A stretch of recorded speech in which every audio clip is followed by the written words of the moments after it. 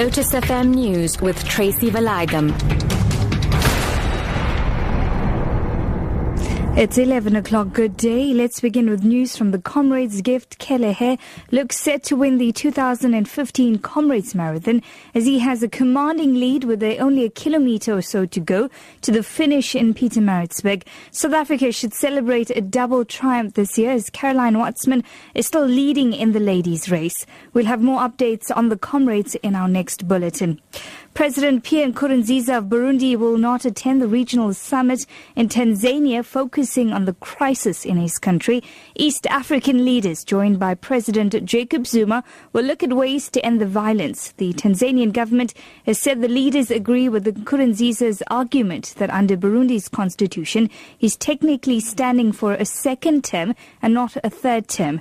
His bid for re-election triggered the ongoing turmoil in Burundi. The BBC's Rista Polka reports. The last time Mr. Nkurunziza attended talks in the Tanzanian city of Dar es Salaam, a group of army officers mounted an unsuccessful bid to overthrow him, and the unrest in Burundi has continued since then, leaving dozens of people dead. It therefore came as no surprise that the president's spokesman told the French news agency that Mr. Nkurunziza was too busy campaigning for the presidential election and that the foreign minister would join the leaders of Rwanda, Uganda, Tanzania and Kenya instead. The controversial presidential vote is due next month. Sunday Times editor Wally Mbele says SAFA President Danny Jordan still has many questions to answer about the reported $10 million sum paid to the Caribbean Football Federation.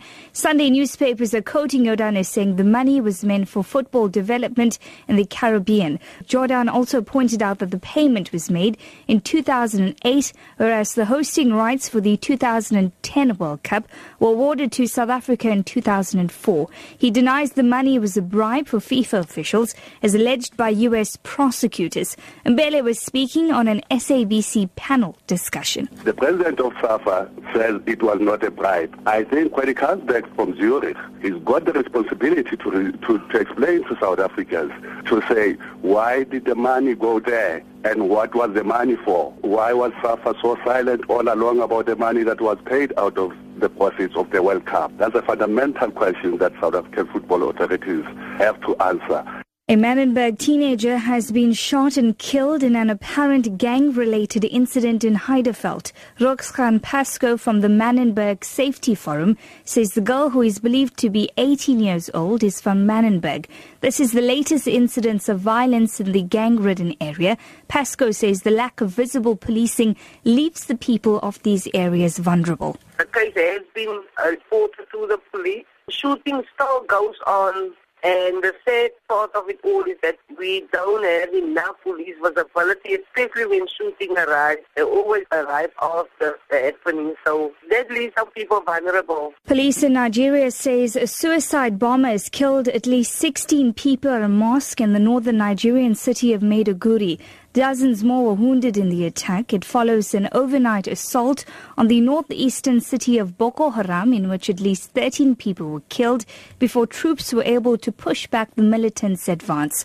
The attacks came hours after Muhammadu Buhari was sworn in as president. He has vowed decisive action against Boko Haram. Your top story this hour, gift Kelehe looks set to win the 2015 Comrades Marathon as he has a commanding lead with only a kilometre or so to go to the finish in Pietermaritzburg. For Lotus FM News, I'm TRACY VALAYDHAM. I'll be back with more news updates at 12.